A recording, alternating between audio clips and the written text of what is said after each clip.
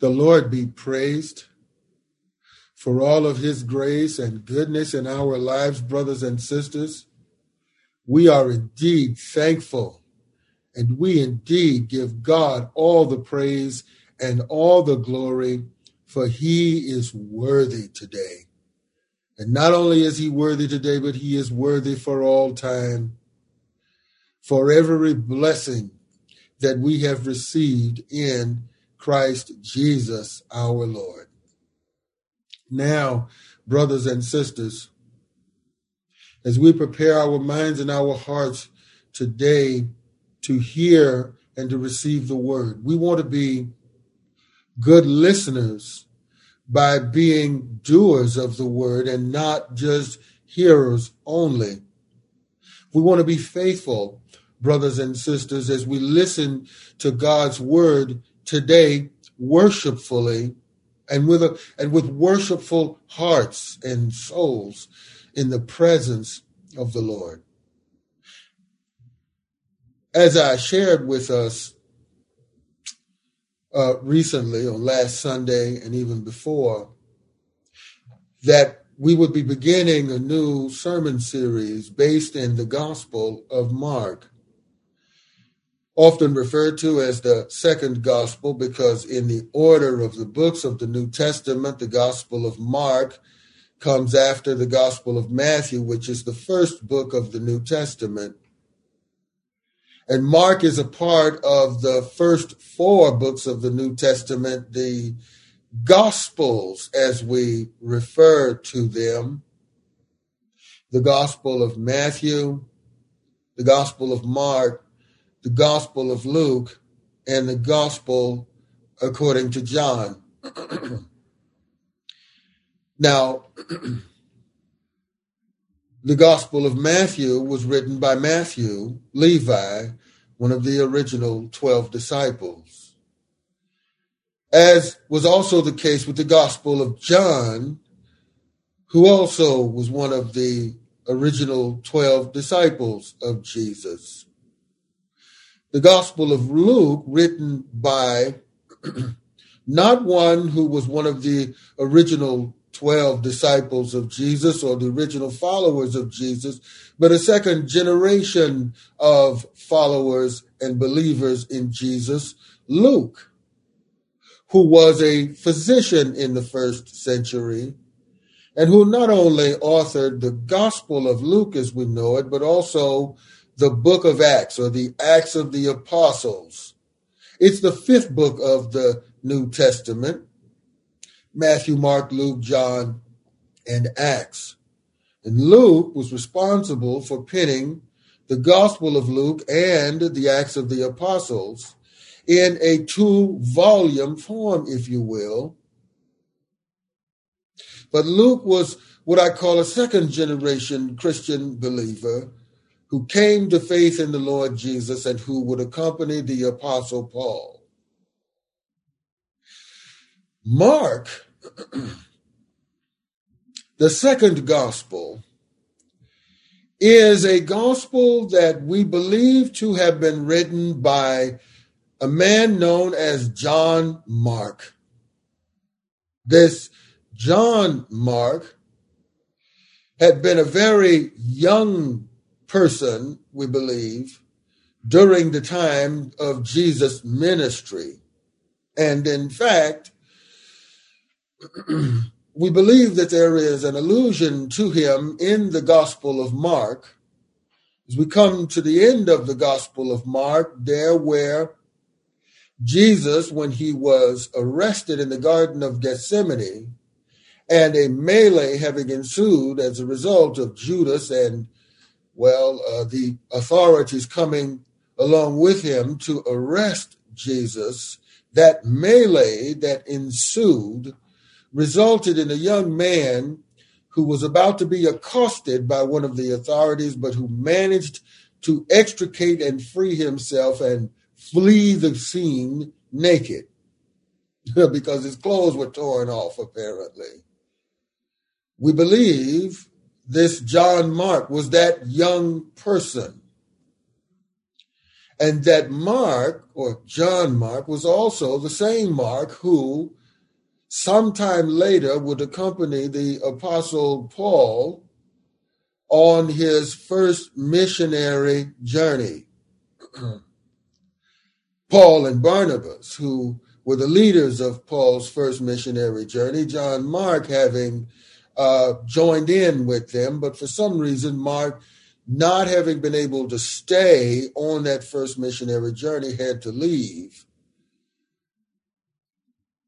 And that later on, some time later, some decades later, this John Mark would be the one who was in Rome along with Peter the Apostle, who had eventually wound up in Rome. John Mark undertook the responsibility of writing an account of the things that had happened during the life and ministry of our Lord Jesus Christ, as the Apostle Peter recalled them. And that writing is what we know now and what we have now as the Gospel according to Mark. John Mark, if you will, who took down the recollections of the Apostle Peter and who wrote under the inspiration of the Holy Spirit, we believe, for the purpose of encouraging and strengthening the churches and Christian believers throughout the Roman Empire, but especially in Rome, where Peter was at that time in the late 60s AD, and Mark was there with Peter. And so this Gospel of Mark is an equally important account of the life and the teachings, the deeds and the doings of our Lord Jesus Christ especially during his 3 to 3.5 years of ministry on earth. And so it is with that understanding that we approach this gospel according to Mark. Now, today, instead of beginning with Mark chapter 1, verse 1, I felt led of the Holy Spirit to begin with what many scholars through the years have deemed to be something of the theme verse, if you will, or one of the theme verses, I guess you could say, of Mark's gospel. It certainly is one of the most memorable and significant verses in Mark's gospel, Mark chapter 10, verse 45.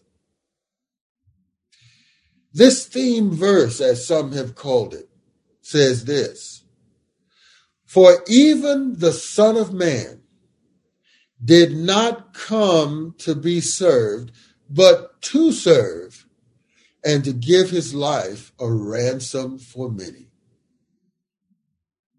You see, brothers and sisters, in this theme verse here, we see Jesus, the Son of Man, the suffering servant, and the Savior of sinners, contained right here in Mark chapter 10, verse 45.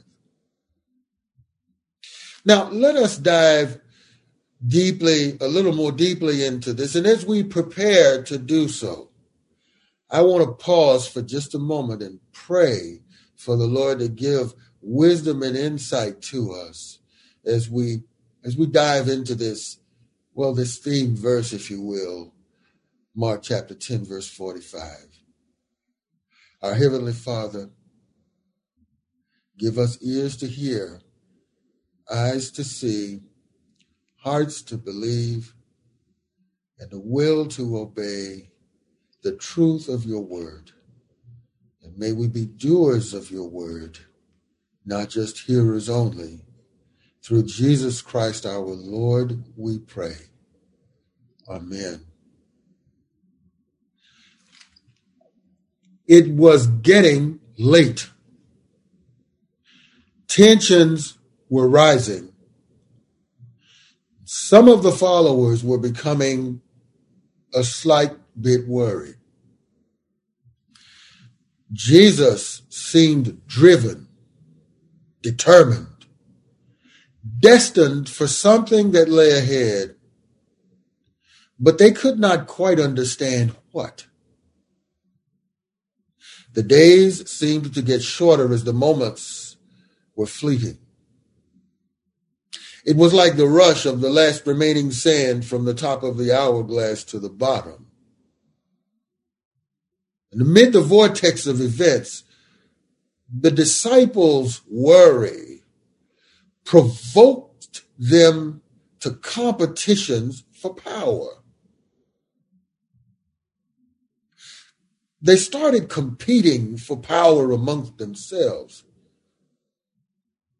They were like people who were grasping for whatever power, place, or position they can hold on to when things appear to be coming apart.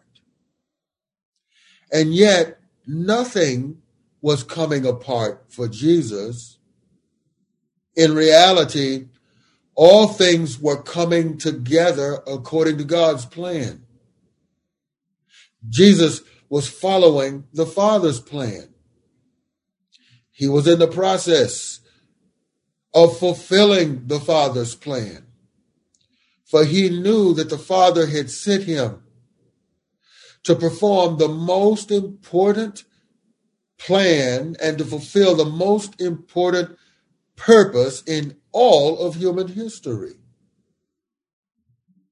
The disciples, on the other hand, were struggling to follow Jesus in faith and struggling to grasp God's plan, struggling to figure out how all of these things were coming together, and struggling to understand many things that Jesus was saying to them.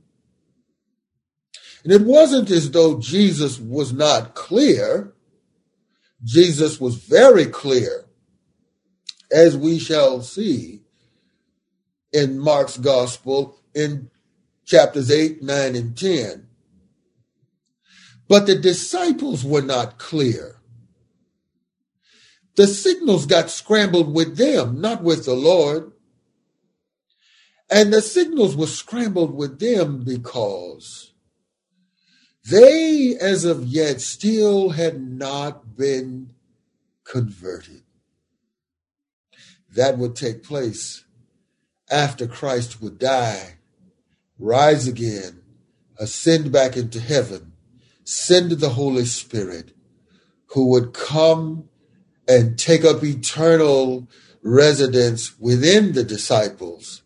And then they would begin to fully understand the events that they had lived through, that we're reading about and preaching about even now.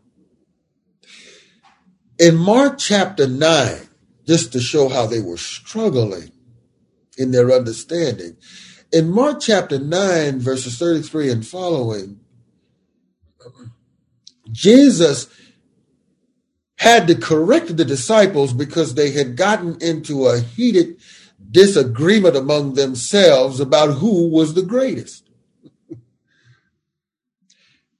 It is a little ironic, for them to be arguing amongst themselves about who was the greatest when they were following the one who actually is the greatest.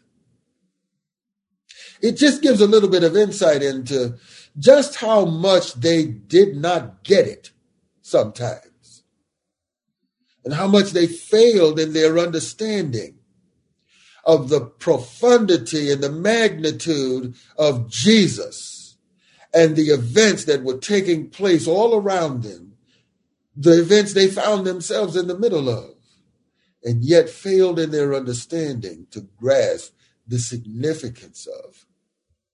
By the way, brothers and sisters, even in these things, in these observations, there are important lessons for us to learn. For God always wants us to get it. God wants us to understand what he's doing. He wants us to know what he is doing and to know it in terms of understanding so that we might obey what God is doing, so that we might walk with God in it, in whatever he is doing.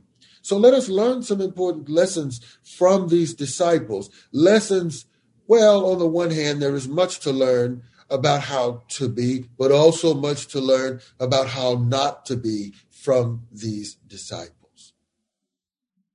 They are arguing among themselves about who is the greatest. How could you do such a thing when you are following the Son of God? What's more, later on, in an attempt to secure special positions, James and John, two of the disciples of the original 12 disciples, James and John, the sons of Zebedee, approached Jesus and asked him for the highest positions in his kingdom. Jockeying for positions, which is what people often tend to do if they have a sense or a feeling somehow or another in their fleshly fear that things are falling apart. People start grasping and jockeying for positions, trying to grab a hold to whatever they can hang on to, or whatever power they think they may have. Here, James and John, as though they had not listened to Jesus just a little while earlier, tell them, correct them in the argument about who was greatest. Here they come jockeying for the highest positions in the kingdom of the Lord. When the other disciples learned about this, they became indignant with James and John. In fact, here's the story in Mark chapter 10, verses 35 and following. You turn in your Bibles to Mark chapter 10,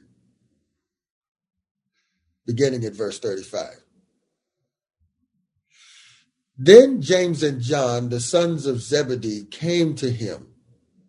"Teacher," they said, "we want you to do for us whatever we ask." How about that for approaching the Lord? Verse 36. "What do you want me to do for you?" he asked. They replied, "Let one of us sit at your right and the other at your left in your glory." "You don't know what you're asking," Jesus said. "Can you drink the cup I drink, or be baptized with the baptism I am baptized with?" "We can," they answered.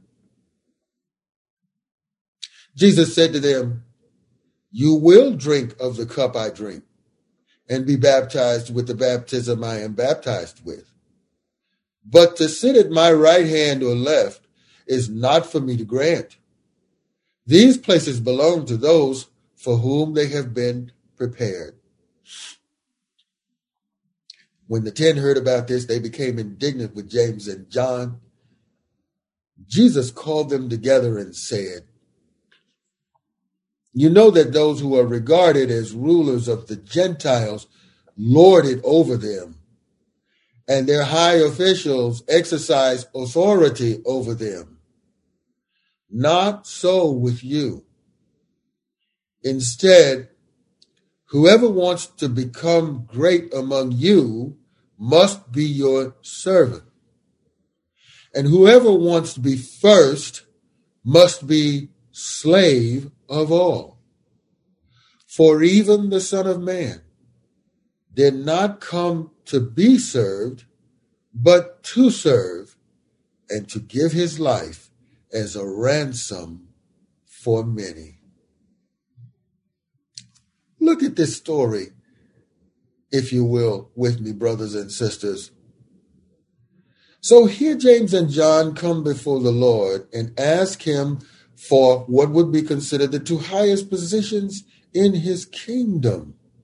And they ask with audacity, "Teacher, we want you to do whatever we ask." And before Jesus commits anything to them, he responds by saying, "Well, what do you want me to do for you? We want to sit at your right hand and at your left in your kingdom."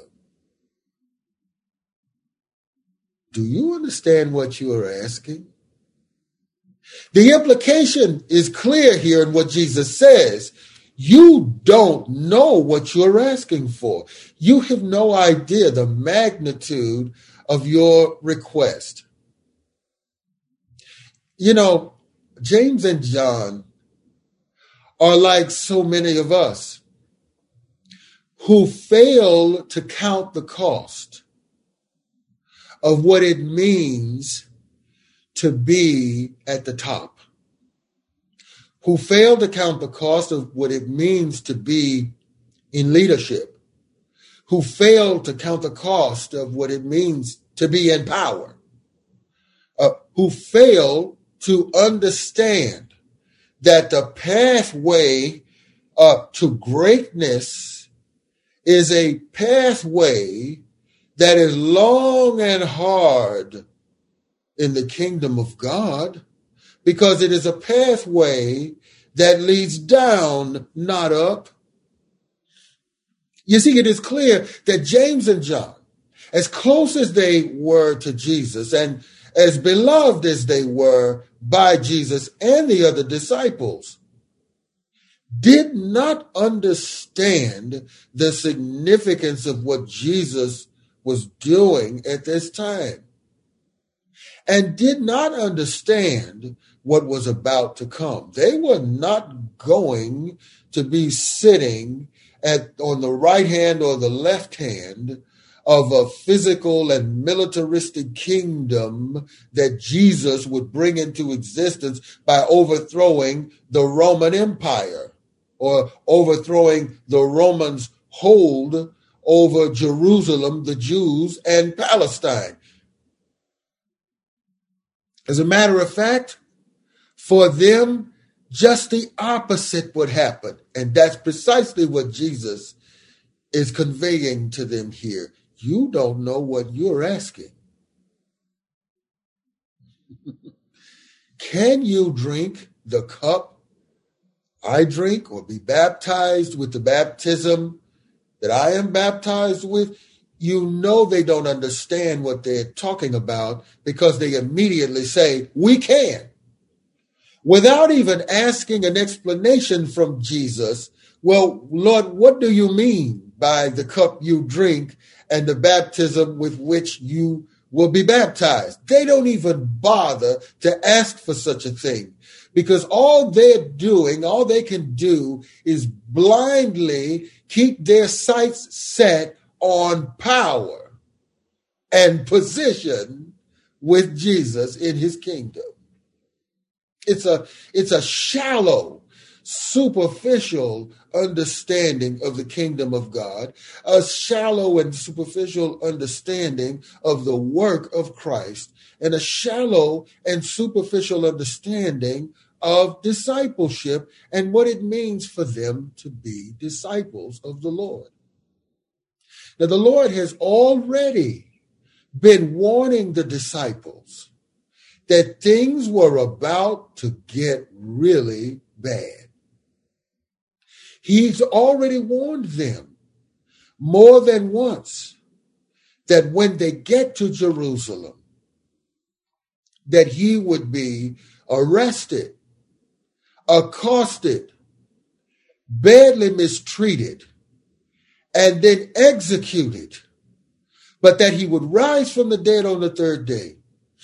And they understood none of what he was saying. They did not have in their minds, they didn't have a category for interpreting and understanding what Jesus had been trying to prepare them for. And it is clear that they are real prepared just by seeing this request of James and John after amongst themselves, the disciples had already been arguing over who was supposed to be the greatest. Can you drink of the cup I drink or be baptized with the baptism I am baptized with? We can, they said. Without counting the cost. Without even an understanding of counting the cost. We can. Have you ever known anyone like this? Who fails to count the cost before they embark on a journey, before they embark into something profound, something serious, something significant, failing to count the cost? Well, that's exactly what was taking place here. And what does Jesus say to them? Okay, you will drink the cup I drink and be baptized with the baptism that I will be baptized with. Oh, yes, it will happen. Well, it's too late for them to back out now. It's too late for them to ask the question, well, wait a minute, Lord, what does drinking your cup and your baptism mean? No, it's too late for that. You will drink the cup and you will be baptized with my baptism, Jesus says. But to sit at my right hand and at my left is not for me to grant. These positions belong to those for whom these positions have already been prepared. In other words, the answer to your question has already been decided by God. It has already been determined and established by God. What you are asking for, my Heavenly Father has already decided. But what you need is not what you're asking for. What you need, you will go through. Because as I drink this cup and go through this baptism, so must you. You see, brothers and sisters, let me point something out here in preparation for us diving a little more deeply into verse 45 in just a moment. Listen. Too many of us fail to take the Christian life seriously enough to count the cost. And that we do not come to Christ for the glory and the glamour of position, power, and prestige. We come to Christ in order to die the death that Christ died. Die to self. We come to Christ to empty ourselves for him, not to exalt ourselves, because it was Christ who said that he who exalts himself shall be humbled, but he who humbles himself will be exalted. So, brothers and sisters, listen, there are too many who, just like the disciples at this point in their journey and their understanding, too many who completely misunderstand the very nature of Christian faith in the first place, the very nature of the Christian gospel that calls us to self-sacrifice. This is what Jesus said about it. If anyone will come after me, he must first deny himself, take up his cross, and follow me. For whoever wants to save his life will lose it. But whoever loses his life for my sake and the gospel's will save it. Luke chapter 9.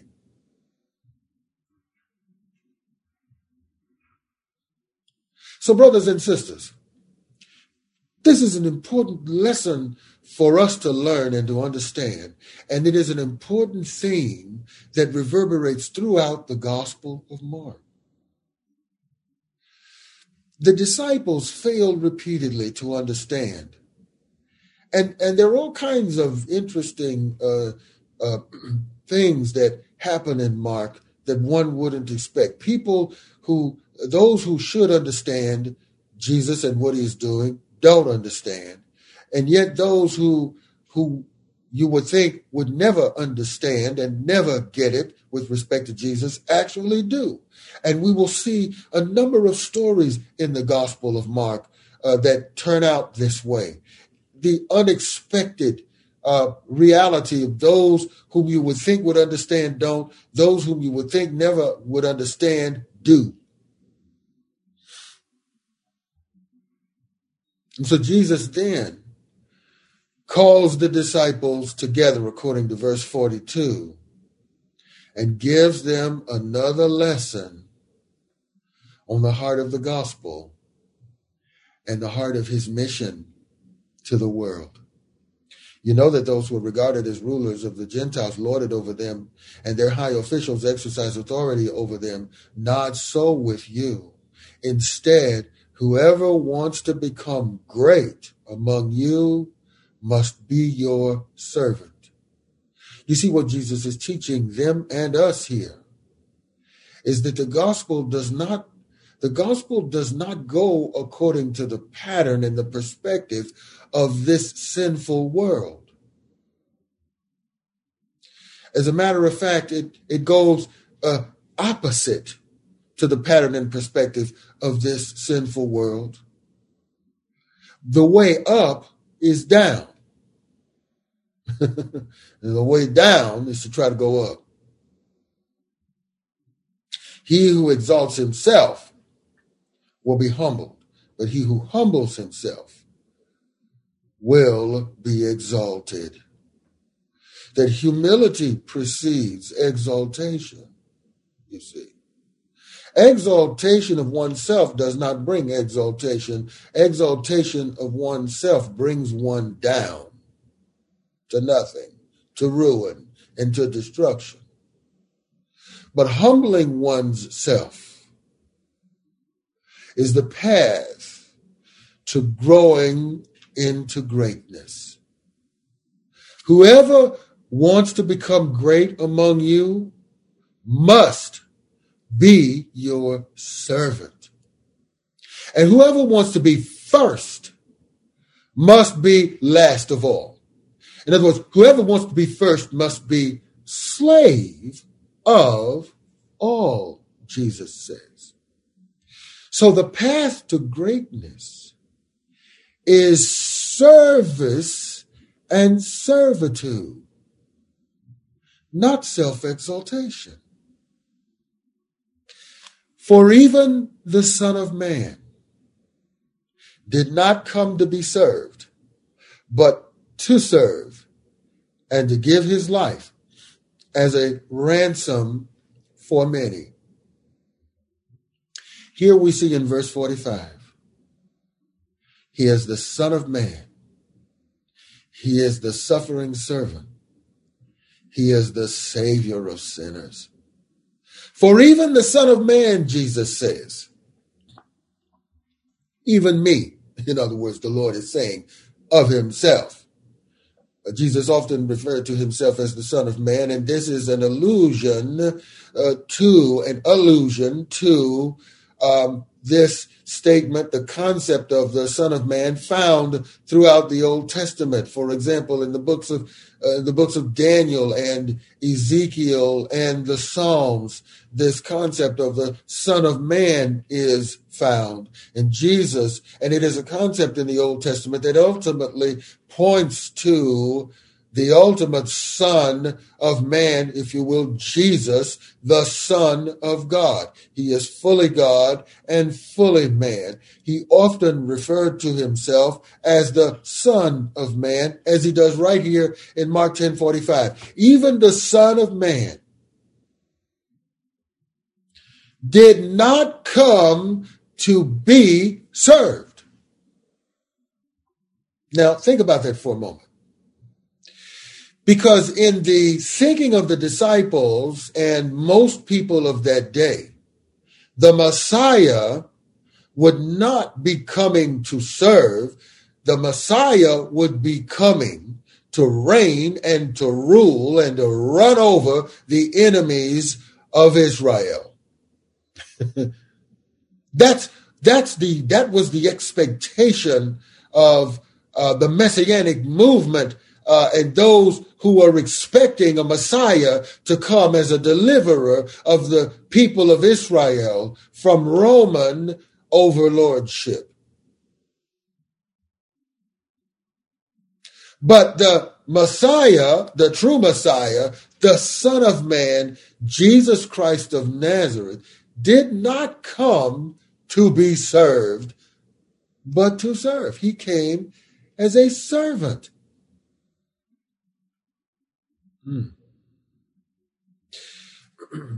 He came not only to be, he came to serve, not only to serve, but to give himself as a ransom for many. You know, brothers and sisters, Jesus' statement here reminds me of Philippians chapter 2. If you could turn in your Bibles to Philippians chapter 2, I want you to see something here that speaks directly to the words of Jesus. Philippians chapter 2.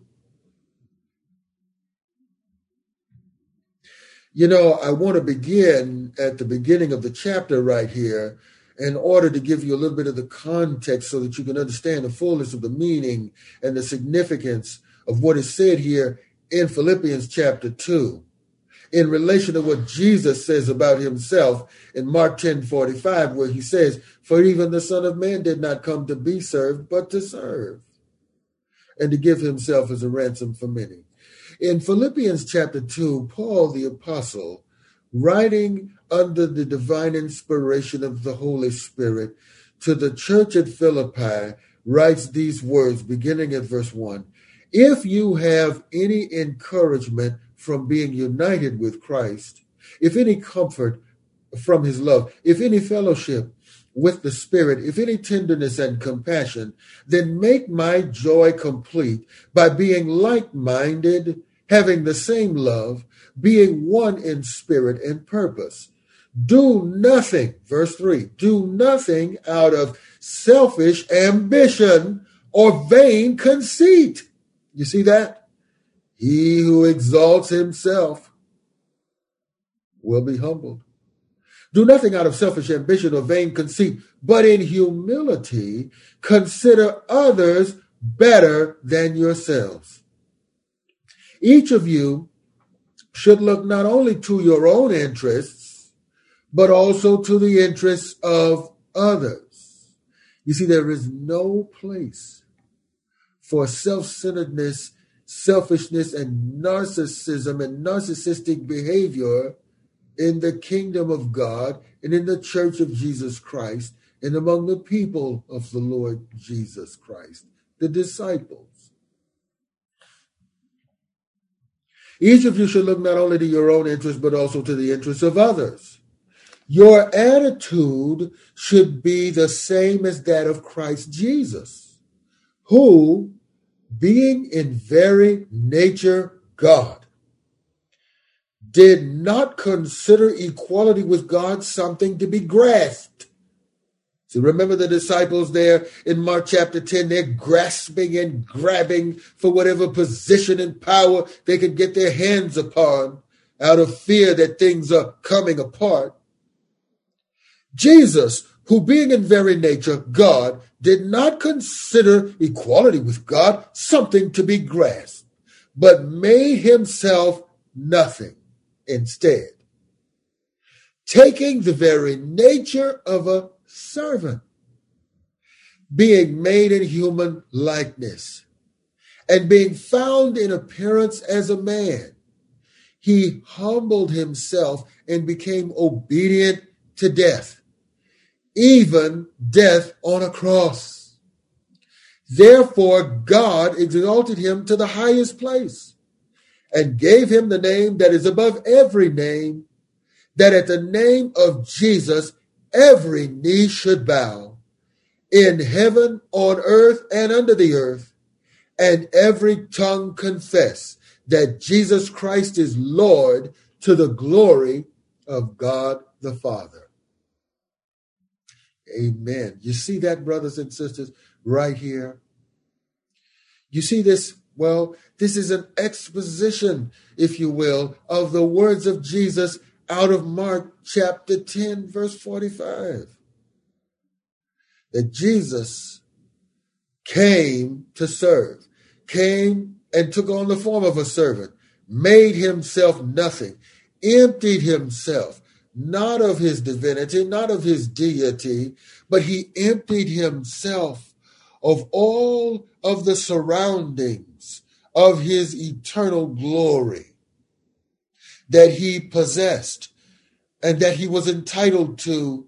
He laid it all aside and came from heaven down into the world that he had created with the Heavenly Father back in the beginning. And he did not come into the world as some sort of conquering king, as some sort of royalty demanding everybody succumb to him as some sort of royal king. He is the royal king, but he didn't come like that when he came the first time. He didn't come in pride and in arrogance.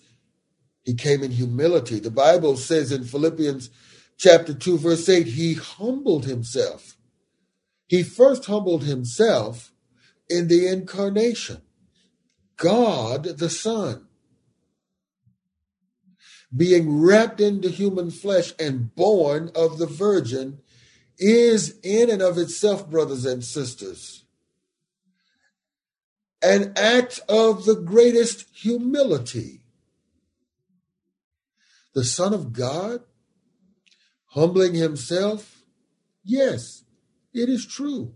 And in so doing, he has given us the greatest example and the greatest case for humility. He did it himself. He humbled himself, according to Philippians 2:8, and became obedient even unto death on the cross. And as a result, God the Father exalted him to the highest place and has given him the name above every name. You see, humility before exaltation. He who humbles himself will be exalted. Christ embodied this for us. Why? Because he came not to be served, but to serve and to give his life as a ransom for many. Now, brothers and sisters, when we think about this teaching of Jesus, here he is, the Son of Man, who became the suffering servant for us. Not for the Son of Man did not come to be served, but to serve. This reminds us of the suffering servant of the prophet Isaiah in Isaiah chapter 53. And it is so apropos, particularly since today is a day where we will celebrate communion. That he is the suffering servant, the embodiment, the fulfillment of the suffering servant of Isaiah chapter 53. In Isaiah chapter 53, brothers and sisters, verses 11 and 12, here's what the scripture says. That after the suffering of his soul on the cross, he will see the light of life. He will be raised from the dead and be satisfied. By his knowledge, my righteous servant will justify many, and he will bear their iniquities. Therefore, I will give him a portion with the great, and he will divide the spoils with the strong, because he poured out his life unto death and was numbered with the transgressors, for he bore the sin of many and made intercession for the transgressors. For the Son of Man, even the Son of Man, did not come to be served, but to serve and to give his life as a ransom for many. You see, right there in Isaiah chapter 53, verse 11, the prophet prophesies and tells us that he will justify many. That Christ gave his life as a ransom for many. That verse 12 in Isaiah chapter 53 tells us that he bore the sin of many. By the way, brothers and sisters, the word many here, whether it's in Isaiah chapter 53 or in Mark chapter 10, verse 45, means all. That is to say that he gave his life as a ransom for all. That the death of Jesus Christ is sufficient as a ransom, as payment for the sins of all. Routinely in the Bible, in the Old Testament, especially, but also in the New Testament, the word many is used as a figure of speech to refer to everyone. And so here, that is, I believe, how Jesus is using it in Mark chapter 10, verse 45. In the same way that the prophet Isaiah did in Isaiah chapter 53, more than 700 years before the coming of Christ. The Son of Man did not come to be served, but to serve.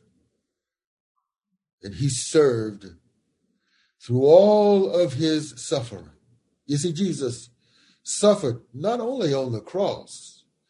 Yes, his suffering on the cross indeed ultimately was for us, but he not only suffered while on the cross, he suffered during all the years of his life and ministry in this world.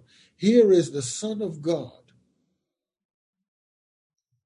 who rightly and rightfully owns everything that exists, for he created it with his heavenly Father in the beginning.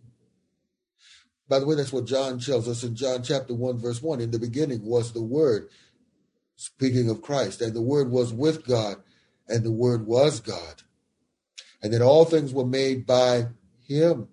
That is to say, all things were made through him, through the agency of the second person of the Trinity, the Son of God. Jesus, the Christ, the Son of God, who owns everything because he created everything with the Father in heaven, made himself a servant and came to serve. This is the essence, the core, the soul of his mission, and suffered as the suffering servant.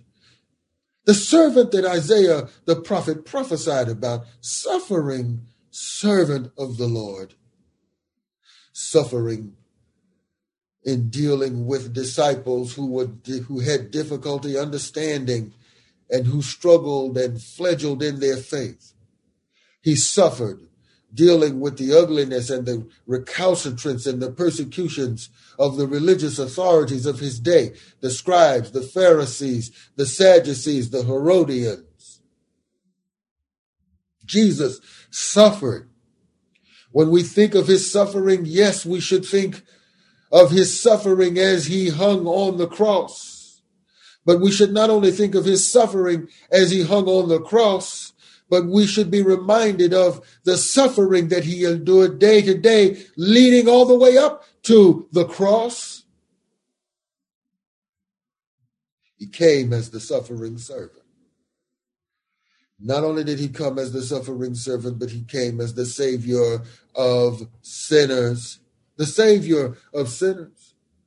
We know very well that Isaiah the prophet wrote about these things in Isaiah chapter 53, for example, in verse 10, when he said, "Yet it was the Lord's will to crush him and cause him to suffer. And though the Lord makes his life a guilt offering, he will see his offspring and prolong his days, and the will of the Lord will prosper in his hand." It was the prophet Isaiah who said back in verse 7 that he was oppressed and afflicted, yet he did not open his mouth, that he was led as a lamb to the slaughter, and as a sheep before her shearers is silent, so he did not open his mouth. By oppression and judgment he was taken away, and his life was cut off from the land of the living for the transgression of my people, the prophet says in Isaiah chapter 53, verse 8. Jesus affirms in Mark 10:45 that he came to give his life as a ransom for many. It's true, my friend. It's true, brothers and sisters. Let us as God's people affirm this truth, that Christ came, and he came as the suffering servant and savior of sinners. Peter the apostle reminds us of these things in 1 Peter chapter 1, verses 18 and following. Let me read it for you. 1 Peter chapter 1, where Peter writes, "For you know that it was not with perishable things such as silver or gold that you were redeemed from the empty way of life handed down to you from your forefathers, but with the precious blood of Christ, a lamb without blemish or defect." That you were redeemed with the precious blood of Christ, a lamb without blemish or defect. He was chosen, Peter goes on to write, he was chosen before the creation of the world, but was revealed in these last times for your sake. Through him you believe in God, who raised him from the dead and glorified him, so your faith and your hope are in God. He is the precious lamb whose blood was slain for us, the lamb without blemish, spotless. I'm also reminded of the words of John the apostle in 1 John chapter 2, verse 2, where he writes that Jesus Christ is the atoning sacrifice for our sins, and not only for our sins, but for the sins of the whole world. He gave his life as a ransom for many. This word ransom means that he paid the penalty for our sins. He paid the price for us. He died on our behalf. He died in our place as the substitute for our sins. And that is why, brothers and sisters, we celebrate communion in remembrance of him. For he is the Savior of sinners. He is the suffering servant. He is the Son of Man. For even the Son of Man did not come to be served, but to serve, and to give his life as a ransom for many. And he has called us to do the same, brothers and sisters. He has called us to serve and to give ourselves in service to him, because he gave himself as a ransom for us. My friend, if you are listening, if you are visiting with us on this worship service, and you realize that you have never surrendered to Jesus, who died as the only acceptable substitute for your sins, now is the time for you to surrender to him. Now is the time for you to say yes to the Lord Jesus. Now is the time for you to say, "Yes, Lord, I confess my sin and that I am a sinner. I confess that I have sinned and fallen short of your glory. I confess that as a sinner, I cannot save myself. I cannot remove my sins on my own. I can do nothing about my sin, but just keep sinning. But I confess my sin and that I'm a sinner.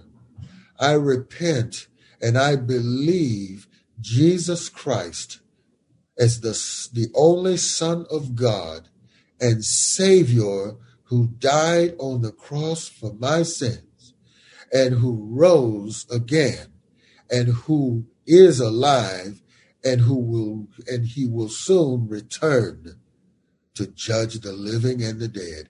And I want to be right with you, God. My friend, this is your opportunity to speak those words to God, to repent and believe and trust Jesus as Lord and Savior, to believe the gospel that Jesus died for your sins and rose again. Now is the accepted time. Today is the day of salvation. All you have is now. Yesterday is gone. Tomorrow is not promised. This is your time, and this is your moment in eternity.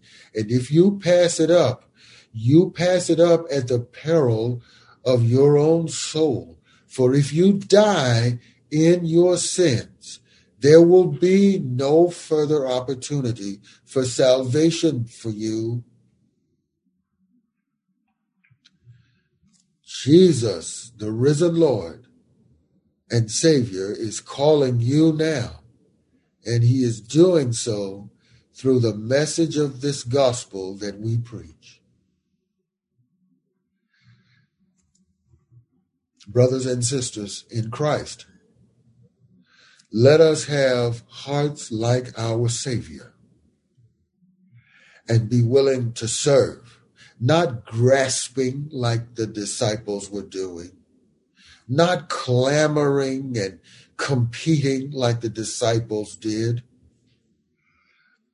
but let us be like our Lord Jesus Christ, who had no need to be grasping and grabbing for anything, but who gave himself as a servant. Let us be servants of the Lord, and let us serve one another and serve others as an act of service to our Savior, who came not to be served, but to serve. And let us give ourselves in service to him, because he gave himself as a ransom for us. Let us pray. Our Heavenly Father, we come before your holy presence with thanksgiving, thanking and praising you for your grace and your goodness, thanking you that even our Lord Jesus Christ came not to be served, but to serve. May we seek not to be served, but to serve just as he did. And as he gave himself, may we give ourselves for his glory. May we give ourselves and surrender to him,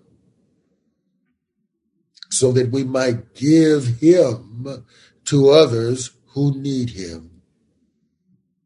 May we be found faithful servants of the Lord Jesus Christ. We thank you, O God, for your grace in our lives. Through Jesus Christ our Lord. Amen. Now, brothers and sisters, we praise God for all of his goodness to us and the blessing and the privilege that he has given to each and every one of us to be his servants, for those of us who have been born again and redeemed by the precious blood of the Lord. What a privilege, what a blessing.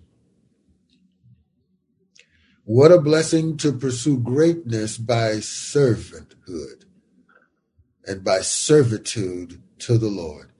So if you want to be great in the eyes of God, be a servant and serve the Lord and serve others as an act of serving the Lord.